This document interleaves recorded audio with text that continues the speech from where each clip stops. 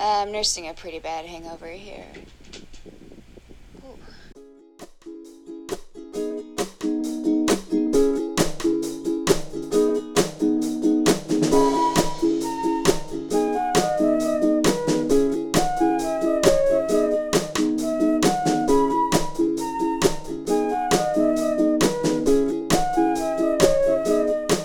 I'm Baxter. And that was the sound of my voice after a night out.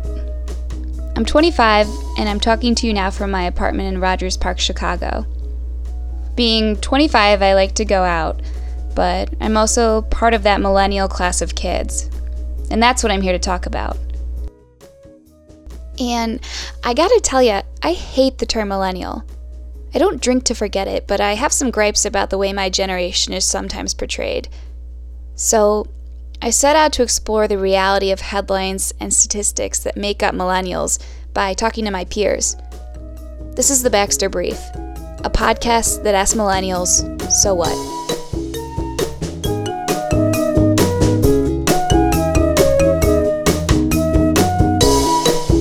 Just so we're on the same page, I'm defining millennials as the generation born between 1980 and the year 2000. You may have first heard about them when Time magazine declared millennials the me generation.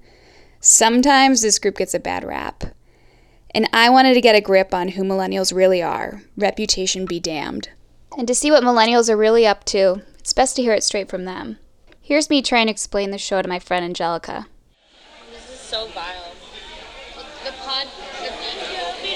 Thanks so much. It's just about young people and what they're doing and what they're feeling and why they make the decisions that they do. It's like you hear all these headlines about our generation. Do they piss you off? Or like, how does that make you feel? Sometimes I'm embarrassed. Do you think they ring true? Like that we're lazy? I just can't stand that one. I think it's tough to generalize us all as one Exactly. type of person. But yeah, a lot of us are. Nice night. Thank you. Bye-bye. Thank you. A lot of us are. Are lazy? Yeah, but Do you know how many adults are lazy too? I'm not friends with any of them. Any lazy adults? Yeah. I don't know. Am I? She says, I don't know, am I? And maybe that's the feeling I'm jumping on. Millennials are generalized one way or another, and I'm the first one to strong-arm against these emerging stereotypes. It seems everyone, from our parents, our teachers, our bosses' bosses, advertisers, marketers, food vendors, and Twitter, they want to pin down the millennial. And me too. I crave a definition of what it means to be part of this generation. I simultaneously consume everything I can about millennials, more or less so I can reject those assumptions. But sometimes I just can't help but think that they get it wrong. So I started asking my friends about their lives. I started asking them a couple commonplace assumptions associated with millennials. Maybe you can already tell, but these conversations strayed from serious to completely insane.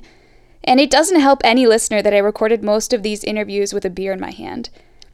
But that's how I found my stories. I want to be clear, these episodes are not a personal journal or an exploration of how to navigate your life in your 20s. There's no overarching existential quest here. I came up with 5 questions I wanted to ask.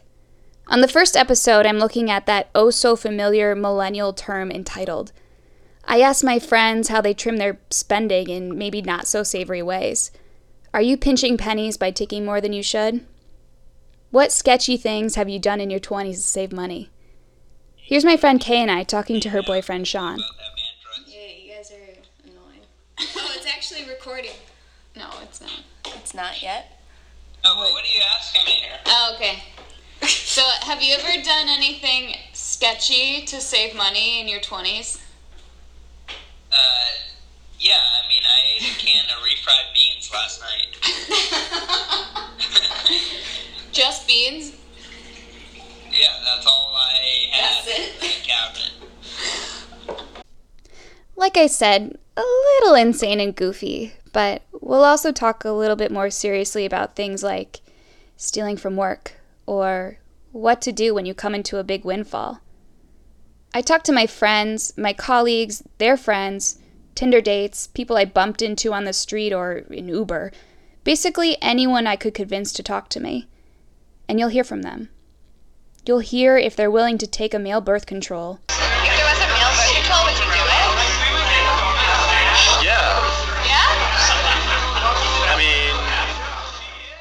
mean, And while I said this wasn't a personal journal, you'll hear about me getting my IUD for free. Throughout the podcast, you'll hear from people who are in all different places in their lives, in different corners of the country. You'll hear about what they think about new media and where they get their news and why. We'll talk about budgeting, why only some of us are buying houses, and how others are getting by without cars or air conditioning. I hope you'll tune in for the first episode, which will be released in late December.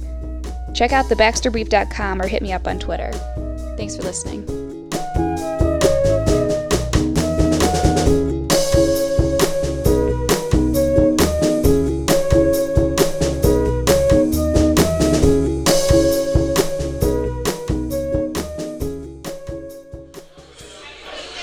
Sexy underwear? Functional? Or briefs? Wait, what was that? A brief? Oh no, it's a Baxter Brief. The Baxter Brief, brought to you by Amy Baxter. No, not Amy Baxter. The Baxter Brief, brought to you by Baxter Brief. Underwear. Unisex briefs, not available anywhere. Because this product does not exist anywhere. Nowhere.